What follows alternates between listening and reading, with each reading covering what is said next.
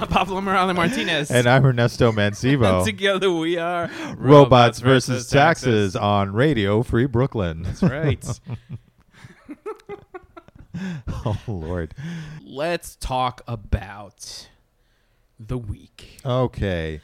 You ready to do this deep dive into swampy waters? Yeah, let's get into this toilet bowl of a government.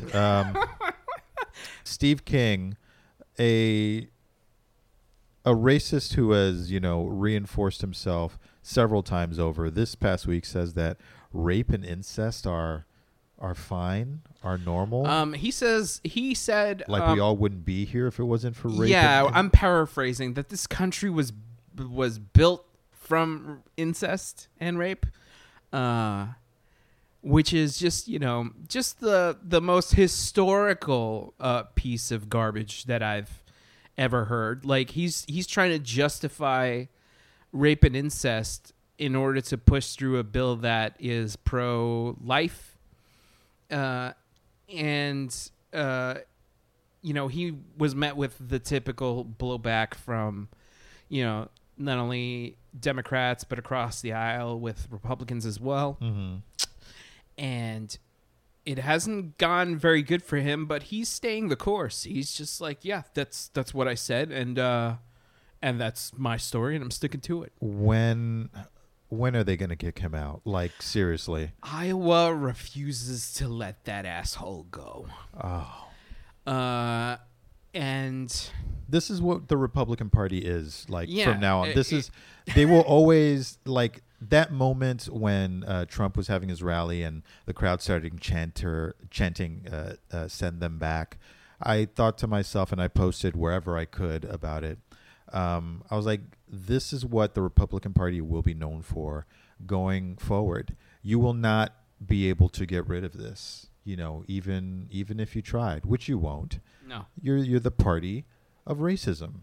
He also refuses to condemn at one of his rallies. He was just this was like a few weeks or like a month back, where at one of his rallies he was like, "What are we going to do about these immigrants?" And somebody shouted, "Shoot them!" And he was just like, "It's like only in the Panhandle. Only in the Panhandle. Can we get away with saying that?" It's just like, oh, okay. And then shortly thereafter, 2 mass shootings back to back within 13 hours of each other. It's like targeting Mexicans. Yeah. It's like, and people still want to try to make excuses for him. It's like, it's a really disgusting time. Like, mob mentality is certainly taken over Republicans and that end of the spectrum. Neoconservatives are just, there are, I almost still want to lump them all together. I mean, like, sure, the Republican brand is tarnished beyond repair. For sure. But I'm pretty certain that there is a population of, and I feel like we discussed this like a few shows ago, where it can't be all of them. Yeah, I do honestly feel like the tide is turning. Like, it's too much. It's too scummy. It's too just dirty. And I honestly get the feeling that come 2020, there will be a groundswell, and all these people, and I almost want to say Mitch McConnell, will lose their place in politics. I sincerely hope so. In regard to the groundswell, I agree with you. I think that there are people who are on the more moderate side, on the Republican side, who are just probably really fed up. I mean, economic anxiety aside, they're just like, it's too much. There's obviously a correlation between his rhetoric and the increasing violence and the spike in hate groups that have appeared since his election. And we need to do something to change the trajectory. The problem I have is that there's still enough of his base that's so dedicated to him that they won't be politically relevant, but I do think they will be a fuel source for the ugliness and the hatred that's in this country. I mean, how many times in the past 3 weeks have we seen video on social media of just people using racial epithets to people of color, and being recorded? There was that one lady, I forget where she was from, Nebrahoma, who cares? Yeah. But she was just like, yeah, I call that lady the N-word, and I call her the N-word again. Yeah. And that went viral, and I couldn't help but remark that I was like, God, look at the balls on this fucking lady, right? Mm-hmm. But that's the wrong phrase to use, because that suggests that it has some kind of bravery to it. It's unfortunate that kind of rhetoric seems to get so much play nowadays because of Trump and because of his ilk, But I also wanted to talk to you about now that we're kind of talking about this, I wanted to talk to you about look, let's think about the next steps. Let's say Warren or Sanders wins, or in some cases like Harris, they win, and our country starts to change into a more progressive direction. Do you think that let me phrase this another way. How long do you think will be the gradual change back into some form of stability? Do you think it'll take 4 years for us to for all these hate groups to sort of not only get their social media presence slowly dwindle away? Am I being too optimistic in thinking that? I'm just saying, how long do you think it's going to take to repair this? Because this is it's a fuck job. I don't think it's a matter of repair. I think that the well that these hate groups sprung from has always been there before Trump and will be there after. Just because we don't put enough consequences in place for hate groups to make it too costly in order to form and be a hate group. The only thing that Trump has done is he's literally become a rallying point by which hate groups can point and say, look, it's one of us up there, and they feel braver. If anything, they'll just go underground, but they'll always be there until we start putting laws in place that put some serious consequences for speaking hate, for encouraging it. I mean, we all want to hang on to the First Amendment and have freedom of speech, but then there's a point where just being a hate group is literally the equivalent of calling fire in a theater when there isn't any. You're not allowed to do that.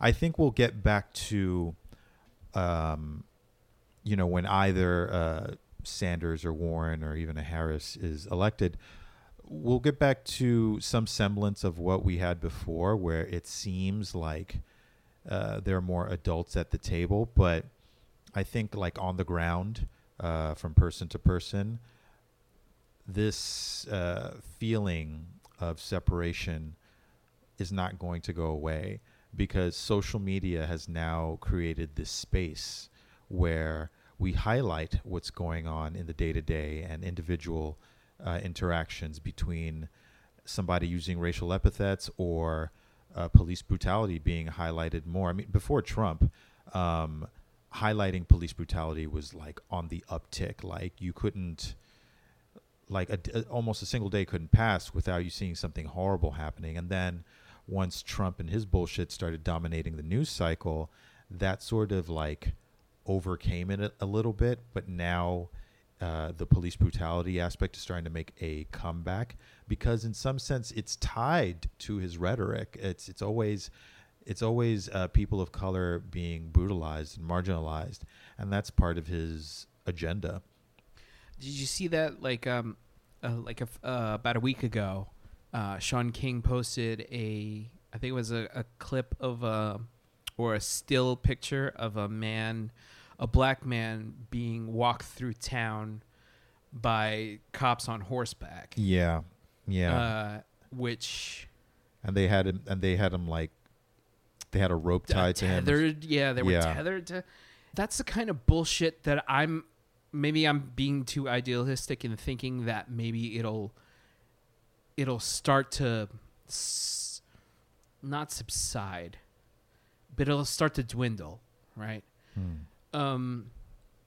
But is that an optimistic viewpoint that I'm espousing right now, where I'm just like, talking about how, I'm not saying it's going to change overnight. I'm just saying, like, how long do you think it's going to take before things are going to kind of change into something where we can look at the United States and start to recognize some semblance of a home?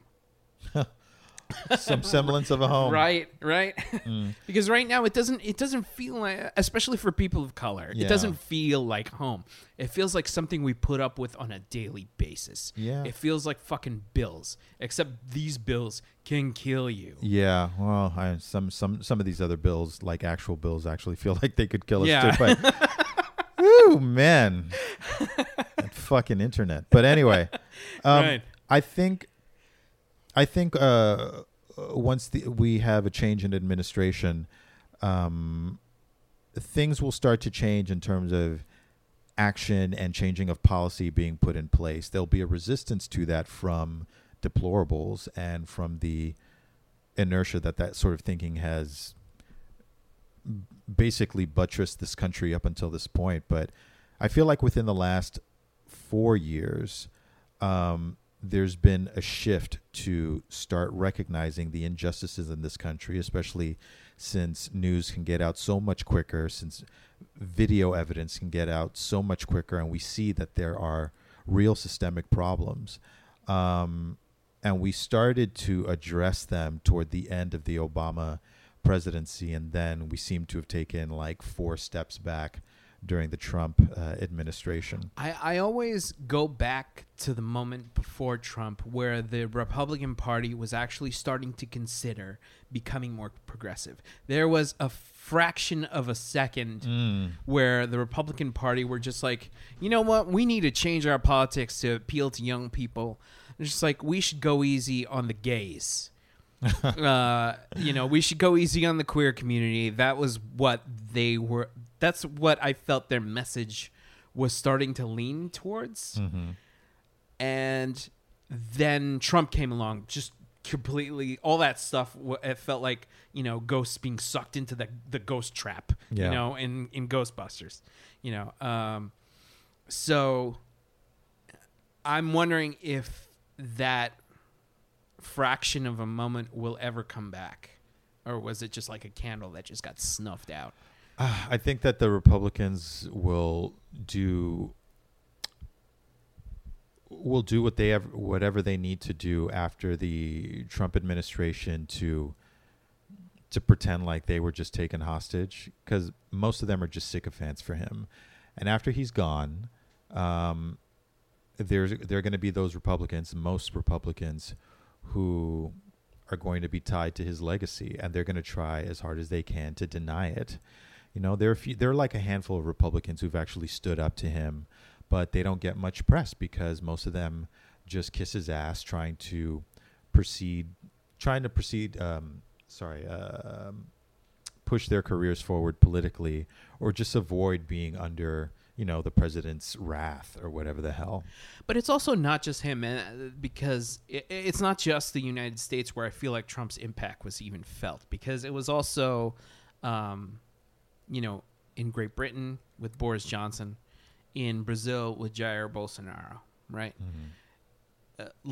He inspires bad behavior, and people respond to strongman politics because of that, because they're just like, we need to have strongman just like Trump. So in Brazil, they elect Bolsonaro because he'll be like, I'm going to get all the drug addicts off the streets, I'm going to build a wall around the favelas, despite the fact that he's not addressing the actual problem, which is poverty. Yeah. Right? And colorism. It's always rooted in racism, whatever way you swing it. And in the UK, with Boris Johnson, I mean, look at the guy. Oh. He looks just like a British Trump, but like I feel like this joke has already been made. He was cloned, but it was bad. It was a clone that was like unfinished. Yeah, it's comical. Yeah, and like we just saw this recently with Israel, right? Mm-hmm. Let's see that segue. Yeah, very nice, very nice. You're a pro. And I'm calling attention to it because I'm such a pig in shit. But yeah, so with Israel, they just denied Ilhan Omar and Rashida Tlaib entry because they were going to go take a trip to like a goodwill trip to Israel. Mm-hmm. In terms of Ilhan Omar's case, with Rashida Tlaib, I think she was going to go visit her grandmother. Mm-hmm. And then Israel was like, no, I don't think so. You hurt our feelings with being Muslim. Yeah. And for a second, they were going to allow her. They said you can, but you just can't speak on what you see. With Tlaib, right? Yeah. Yeah. It was just like you can't speak on what you see. And then she was like, you know what? No. Fuck you guys. You know, I'm going to talk to my grandma over the phone and, you know, check up on her and make sure she's okay. But fuck you guys. Yeah. It's so brave to do, by the way. Yeah. Like, geez, because I know that she wants to go and check on her grandmother and see that she's okay. That really sucks, you know, and it's Trump's. I think it's Trump's influence because Trump, you know, and the media arm of the Republican Party, Fox News. I mean, they poison the well, and they're just like, because they're Muslim politicians, right? Mm-hmm. They must be saying shit about Israel. How dare they even speak Israel's name, you know? Mm-hmm.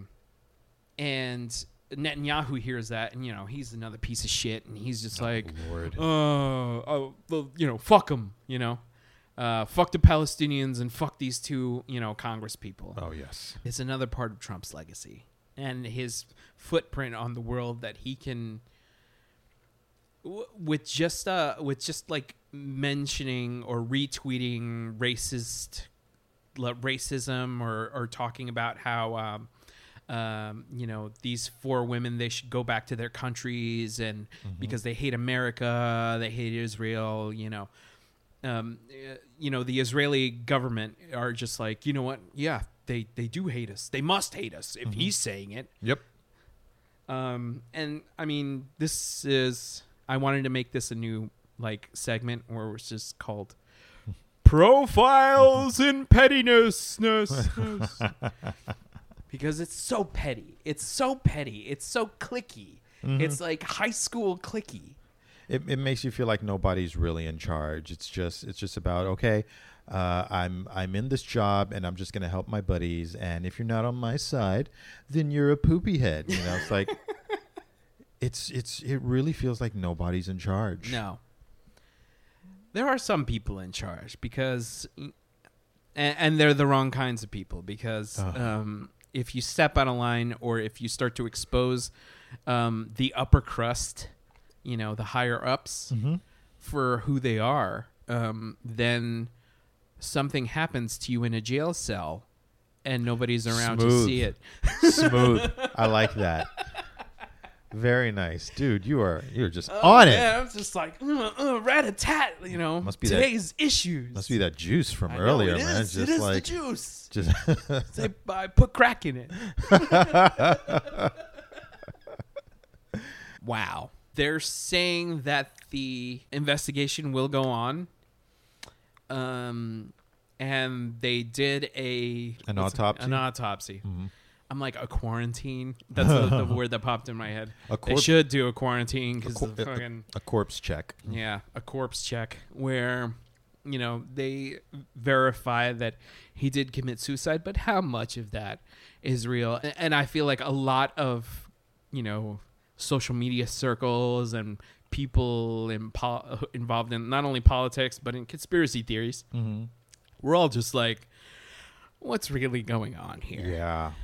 Well, it's kind of convenient. Oh, that dude was so done in by like higher powers, either by giving him enough proverbial enough rope to hang himself, and I guess somewhat literally as well, or somebody just straight up like did him in. But whatever, that dude was not going to make it to trial. He was not going to be able to speak to any investigator and start dropping names and information about people of influence who have been, who they have said there's evidence of in just what they've collected from his mansion in New York. Yeah. It's like a story out of Sin City. Yeah. Where Mickey Rourke knows all about like that farm where Elijah Wood's been eating ladies, and it's related to like the Pope figure. Wow. I haven't I feel like I'm the first person to reference Sin City in like 10, 15 years. Yeah. So it had its moment of like, oh, how visually stunning. Next. Oh, look, I made a part 2. Who cares? Nobody. Literally nobody. But yes, Epstein, his death, suspicious, totally. Yeah. I felt like I could have set a timer to that. I was just like, that dude's dead.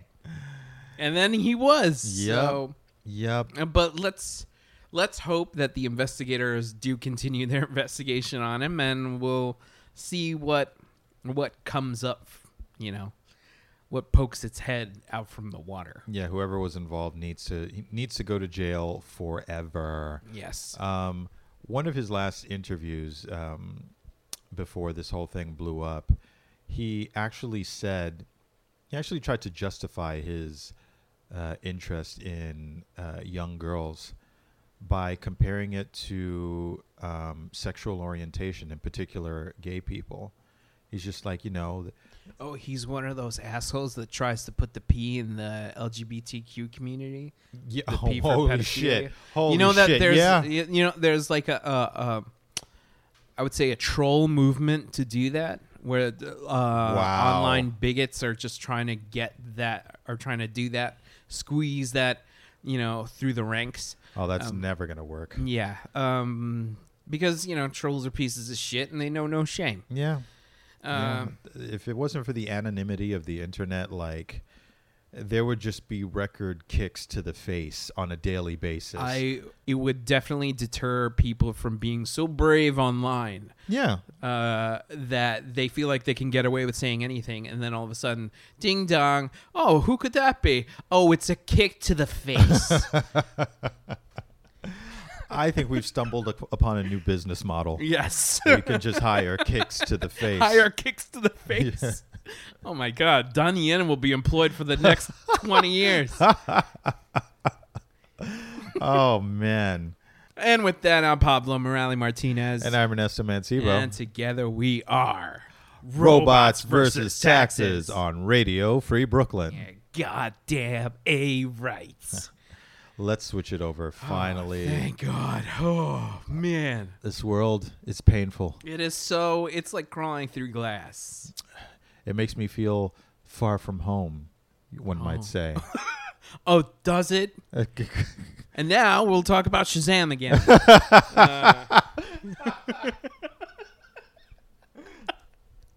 So you finally went and saw it. Yeah, I finally saw it. Good for you. Thanks. What'd you think? It was good.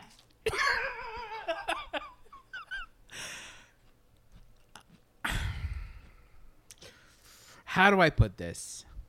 Right. I think something happened to me after Endgame. I think a part of me burned out. And I think... Oh, the right side of your face is looking a little singed. Yeah. It's because I fell asleep I took a nap with the blinds open. Fucking science and its ultraviolet lights. Oh. So that's a joke from Matt Cameron. So yeah, I thought two things went through my mind. I'll never come back to Sheepshead Bay movie theater ever again. Because that movie theater sucks. And it's not so much the theater, it's the people. Yep. I had nonstop conversation throughout the entire movie. Because when is it, what's a better time to have a conversation than in a dark theater where everybody's trying to enjoy a movie? Yeah, exactly. I got a really cool kick-ass recipe for making like rice-a-roni, but like with egg in it. Oh. That conversation took about 20 minutes. And I got a lot of people screaming at the screen, "Don't go in there. Don't go in there. This bitch," And I was like, would you stop? Would you stop? No one's going to talk to you at this. No. Like Tom Holland isn't just going to come magically down from the screen and just be like, "Thanks. I would have never have known not to go in there hadn't it been for thou." So people literally go to movie theaters to be obnoxious. I'm convinced. Like you can. It's such an old trope now of people yelling at the screen for things not to move forward. Oh, don't go in there. So it's just like people know at this point it's a dick thing to do, and people do it anyway. Elmo Drafthouse now has a thing called shout at the screen. And I'm just like, that's how common this trope is. That I had the worst experience watching Spider-Man Far From Home. That being said, I thought the movie was okay. Really? Yeah, just okay? I thought it was just okay, and I'm going to tell you why. This is part B, right? I saw Endgame and I saw The Boys before I saw Spider-Man. Okay. Endgame, I feel like it robbed me of any want to go to the movies. Because John Wick 3 came out. I was really jazzed about seeing that before Endgame. Then it came out, and I was just like, meh. I think I'll stay home. Which sucks because I caught a bootleg of it, and it's a pretty good movie. Yes, it is. It's action packed. I love. There were scenes where I was just like, I should have seen this in the theater. Yeah, we should have seen this in the theater for sure. And then I saw The Boys, and let me tell you, that is such an interesting deconstruction of superheroes that it made me really cynical about what it means to be a superhero. For sure. And I feel like this is the kind of thing that Alan Moore was trying to aim with Watchmen. Yeah. So... Yeah, that's so true. Because it feels like a very modern take on Watchmen. Yeah, but instead of, because I feel like Rorschach was... in Watchmen was kind of romanticized, despite the fact that he's like a fascist. Yeah. The Boys doesn't have that romantic aspect to it. Sure, there are like parts of it that are kind of cool, but superheroes are just human assholes. Yep. With godlike abilities to destroy swaths of people. And the whole elemental story to Spider-Man Far From Home. By the way, this Spider-Man Far From Home talk is full of spoilers. Spoilers. That whole thing with the elementals and that they were all like a thing that was rigged from the beginning with Mysterio. It was all right. I thought it was okay. I like Jake Gyllenhaal's performance. Sabrina did not like Jake Gyllenhaal's performance. What? She was like, he's annoying. And I was... I was kind of taken aback because I really liked Mysterio. What part did she find annoying about him? She found the part like when he started, like when it's revealed that he's just wearing like a leotard, a CGI leotard, which was like very nice touch, by the way. Yeah. For them to like reference like the special effects aspect. This is what we actually wear when we do these films. Isn't it cool? It's black, it's white, and it looks stupid. It looks like pajamas. It's like we saved so much. I'm not having to build a whole separate CGI thing, So. And I love that little, like, the clear bubble helmet that he wears on his head. Yeah. like when he comes out of it, like the first time, where it's just like, everyone in the theater is like, what? And I'm like, oh yeah, right, it's Mysterio. So I saw that coming a mile away. That's another thing about this movie, right? Like, this movie is made for general audiences.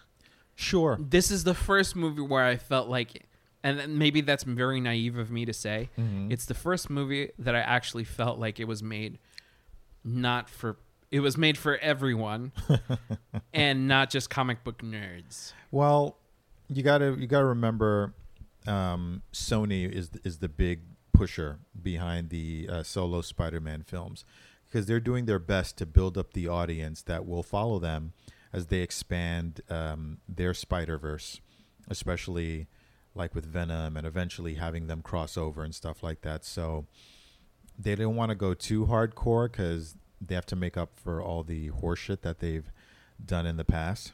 So they're like, we can't mess this up. So they needed a certain amount of broad appeal, but they did throw in a few, Easter eggs and fan service for those of us who are comics of the fans. They did. Comics of the fans of the comics. Today's opposite day on RVT. Or should we say TVR? So yeah, that because I saw everyone in the theater was just like, and they all vocalized it very clearly. They didn't think Mysterio was a bad guy.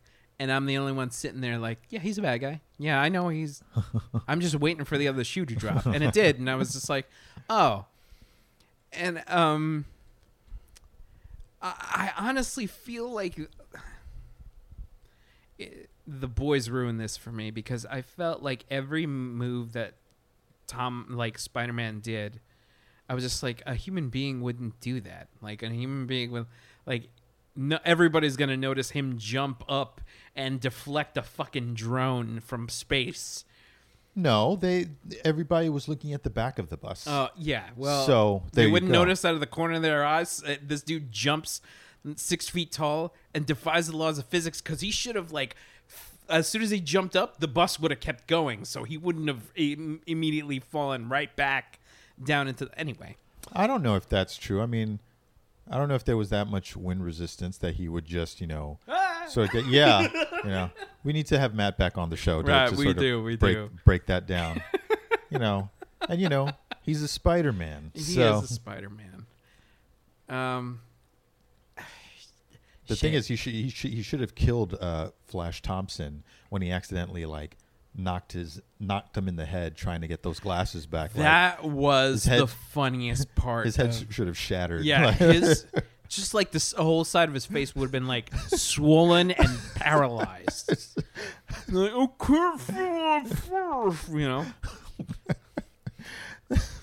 that was the funniest part of the movie. They have to start drilling holes in his skull to relieve the pressure on his brain, because he's the impact from his fist. He could.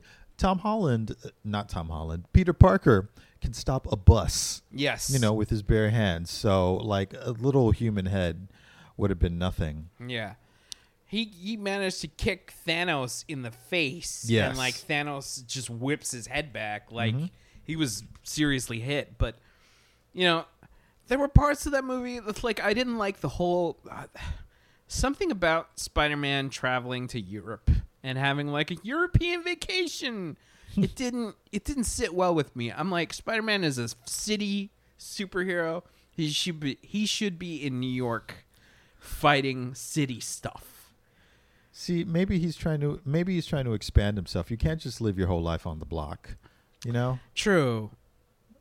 That's the thing, is that now I feel like with this second movie that I could feel the weight of the Marvel Universe riding on other superheroes'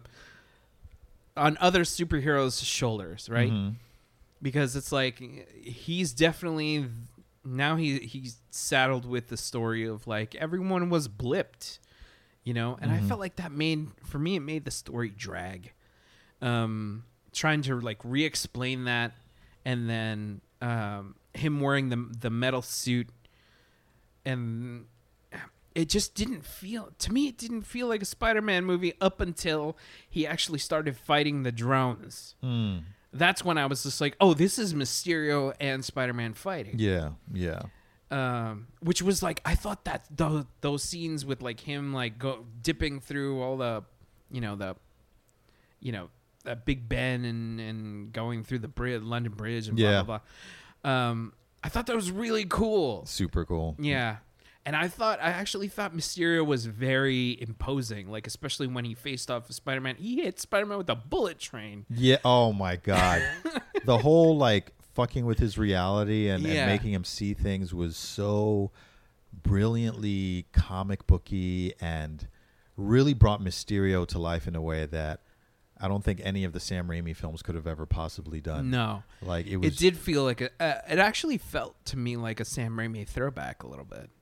Oh, maybe in some ways. Maybe in some ways, but it was especially with Tony Stark rising from the grave and doing that Marvel Zombies. That was reference. That was intense. Yeah, I was just like, oh, the body's not even cold yet, and it's probably never going to be cold because his corpse is riddled with gamma rays, and so technically, like you take a Geiger meter to it, it's going to be hot forever, shit. Thousands of years. Yeah. But but Tony Stark has a half-life now. Yeah. Oh. Ooh. He's riddled with radioactive decay. But we'll see him again somehow. I hope so. Yeah, we will. But they're talking about Riri Williams. Tom Holland really wants Riri Williams to show up. Yeah, I hope so. I hope in some shape or form. I think such a character would be brilliant. I'm wondering if Marvel will go down the path of like altering her origin story and giving the whole Ironheart thing to Shuri? To Shuri, yeah. I actually don't want that. If they do that, I really hope that they follow and hear me out, they follow a Coming to America kind of story. All right. You know what? Settle down. Well, really? Coming to America. Yeah. Where she comes to America, like, makes her own suit, tries to blend in with, like, people, and then she shows her the fact she's, like, a fish out of water with the royalty and everything. Well, she is spearheading, like, I think the science and outreach division of, like, at the end of Black Panther. Like, she's coming over and doing stuff, so that's possible. Do you think that you think that story, like if it followed that storyline, it'd be like kind of silly? Think about it. Iron Man comes to him. No, all right. I no. It could work. I don't know if they get the right director, but I think the Marvel universe definitely has more than enough room for one young black girl, on the big screen. So I'm hoping that they will cast somebody brilliant and young who can fully encompass the story of Riri Williams, because she's a very nuanced character. She's very deep. I'm reading her books right now, and I think there's this scene that I saw in the comic that I really want to see, where she goes into a store as it's being robbed. Like a bodega, as it's being robbed. It's very Spider-Man / Batman kind of scenario where there's a robbery and she's there, and the guy gets hit in the shoulder with a repulsor blast, and she's putting on her armor. Oh shit! And and like because her armor is stored in like a wristwatch. Oh. And then she comes outside and like they're like gangbangers shooting at her, and she's having this momentary lapse of like she's remembering her best friend who was gunned down by gang violence. And I was just like, this is so perfect for a movie. Yeah. And I was just like, that's the kind of Iron Man that I want to see, like an armor-clad character that I want to see. That I feel like, that I always feel like Tony Stark, for as much as I love the character, I feel like his character can only stretch so much before it devolves into like, I'm just an American James Bond. Yeah, and I'm just a playboy at heart and look at all the money, For sure. Where, with her, I feel like always with characters of color, there's so much more that you can explore that that I feel like you can't do with Caucasian characters anymore. I feel like the tide is changing, and I feel like there's so much more interesting stories that you can do with color as a character. Characters of color. Oh, it's opposite. It's still. It's opposite day on TVR. Oh my God. Yeah, I'm sorry. I feel like I've been ranting. No, not at all. I'm super excited for all the possibilities that are coming in the future of the MCU. I'm hoping that DC doesn't fall so far behind that they become utterly irrelevant. They've had a few good movies like that have at least gotten butts in seats. Yeah. And I'm hoping they use that momentum to build.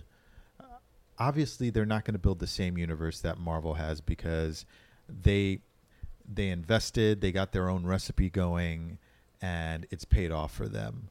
For DC to try to emulate that in the same exact way is probably not going to work because we've seen it before. But hopefully they can take their characters and bring stories to the screen that compel audiences and bring something fresh to the genre so that we don't get what James Cameron calls, superhero fatigue. Yeah.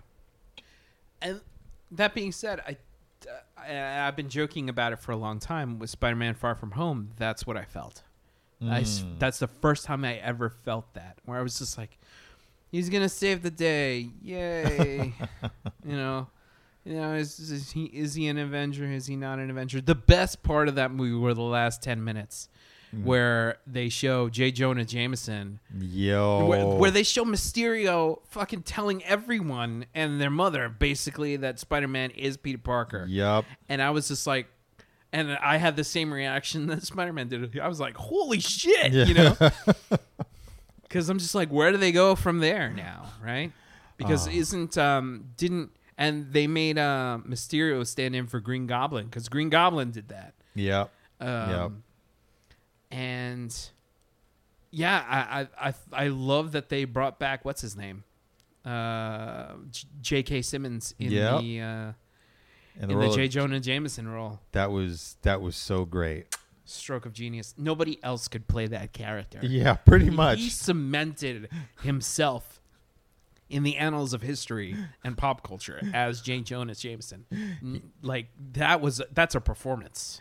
And the fact that they sort of turned him into a bit of an Alex Jones type character now. Gave him an Alex Jones kind of look to his show. I was like, oh man, this is perfect. This is what a modern day JJ would be like. Yeah. Especially with his hatred of Spider-Man.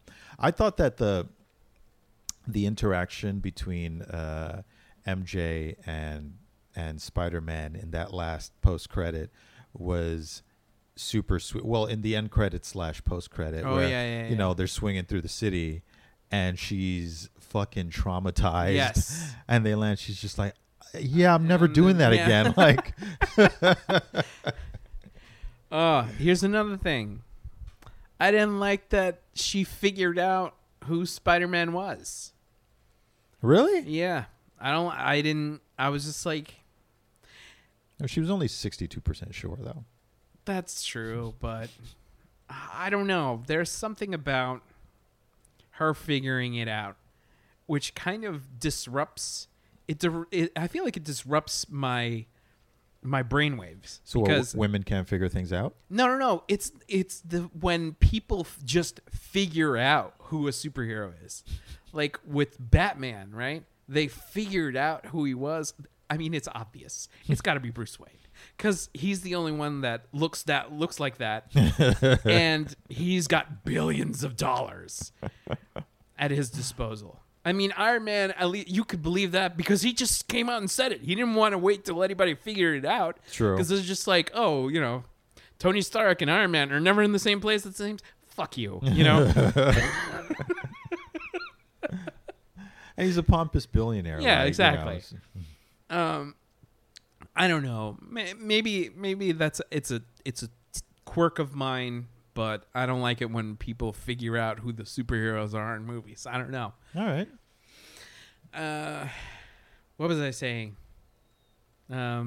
originally we were talking about DC and they got to pick up the slack, but Marvel's just going to keep running circles around them. So I guess so. I mean, they have a lot of momentum, and like I was saying before, DC has just got to come up with their own formula at this point and have success that way. They certainly have enough source material to put out some compelling stories, and they can connect that universe in ways that maybe Marvel can't. Hopefully they get the right creative forces behind their properties and just put out good stuff so that the bar keeps getting raised on both sides.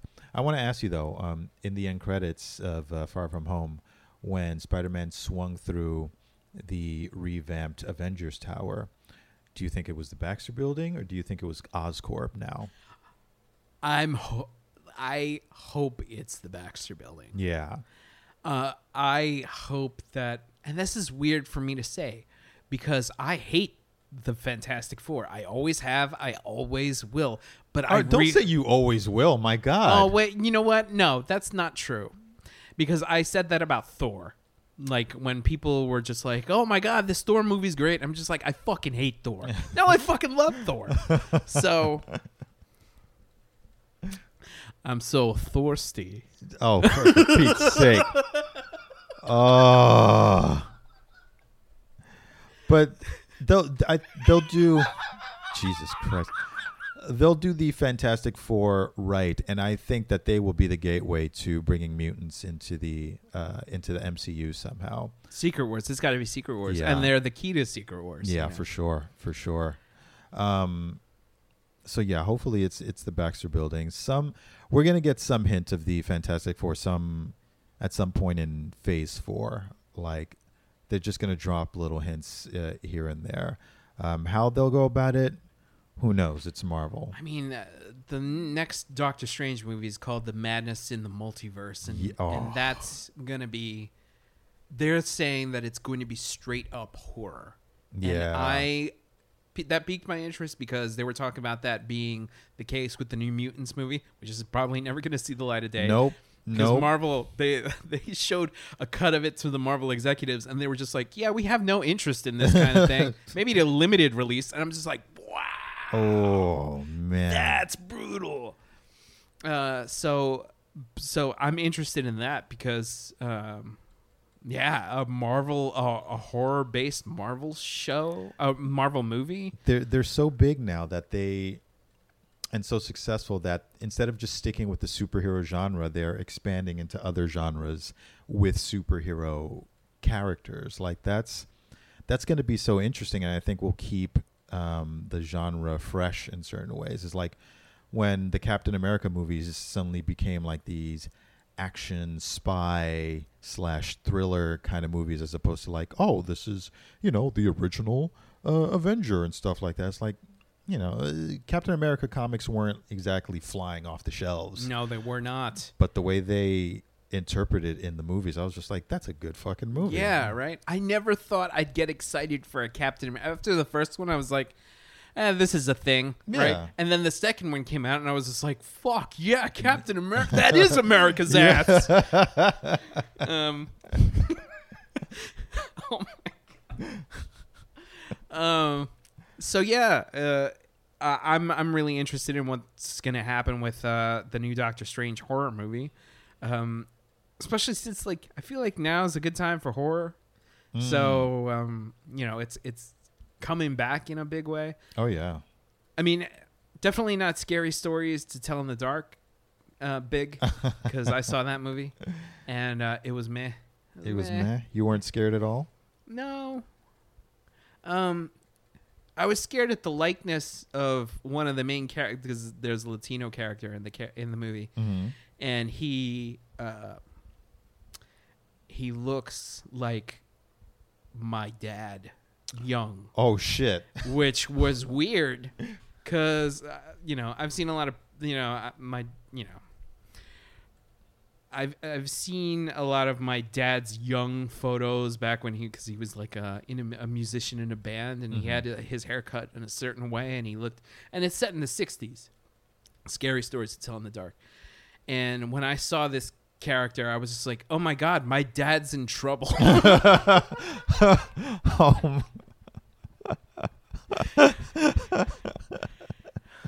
It was all right. There's nothing to write home about. I mean, like, I feel like 99.9% of the movies that came out this summer was like, meh. I think you're right. Yeah. I think you're right. Hopefully next summer will be better, and I'm hoping this winter will be better with the various movies that are coming out, namely Episode 9, because they got a lot of shit to tie up in that movie. I'm excited for Episode 9. Episode 9 has to be the end game of the Star Wars universe. Yes, it definitely does. And what else is coming that I'm really excited about? I can't say much. I feel like nothing's coming to my mind except for like things that I want to recommend for now. Like I was telling you before, like because this is my way of wrapping up the show. Very nice. I'm announcing all of my. I'm telegraphing all of my shit. This episode is like a tutorial on how to podcast. And now we're going to do this.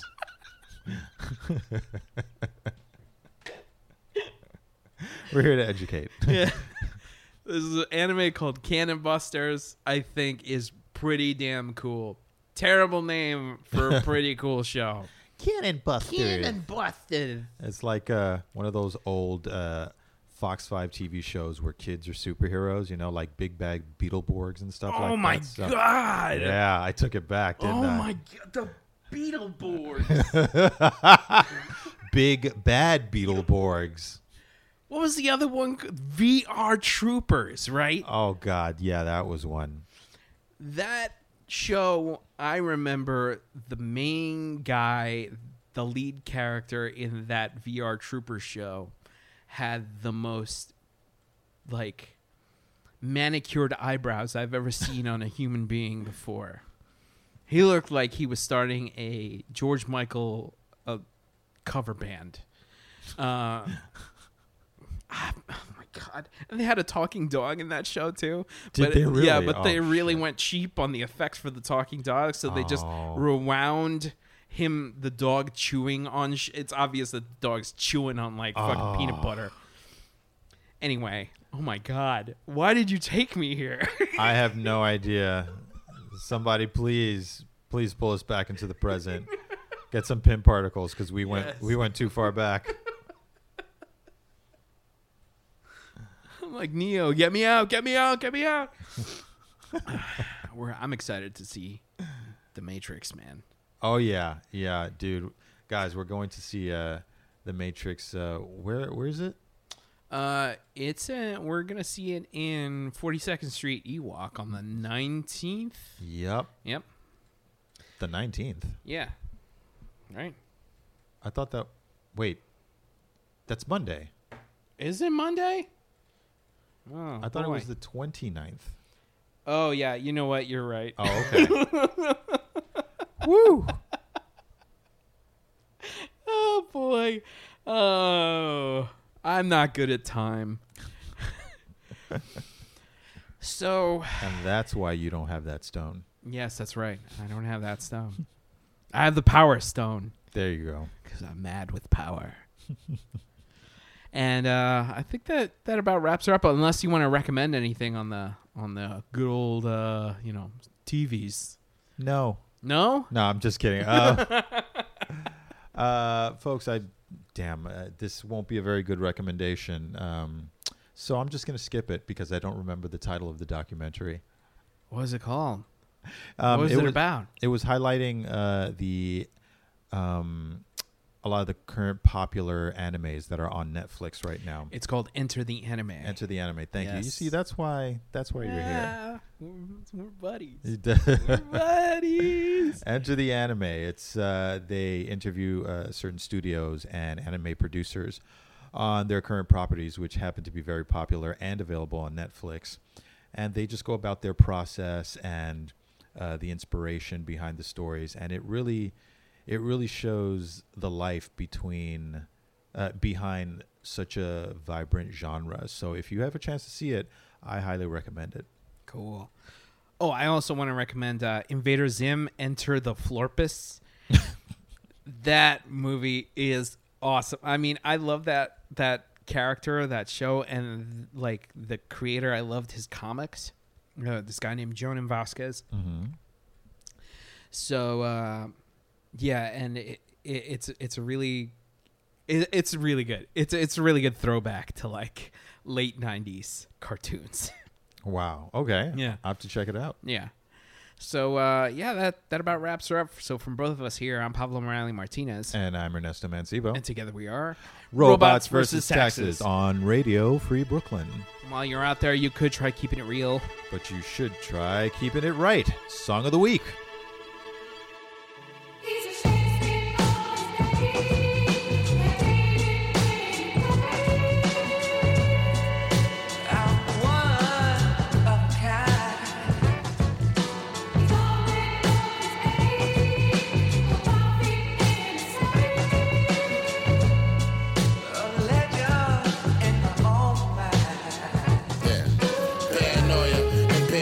Some pair of Jordans well aware when they don't take notice but never care. Flying Lotus rap, falling up believers by the inaugurated. Very well orchestrated. The author authenticated. Inspired to have the old author renovated. Reveals how poverty penetrated the positive demonstration. Demoitis from the first take. Mind's ventilation. Secret sealed in the installation. Yeah. An instrumental frees the frustration. The paradise of war, I live adjacent. Agitated, facing fears of a forgotten nation. Fighting tears took time to run out of patience. Yeah.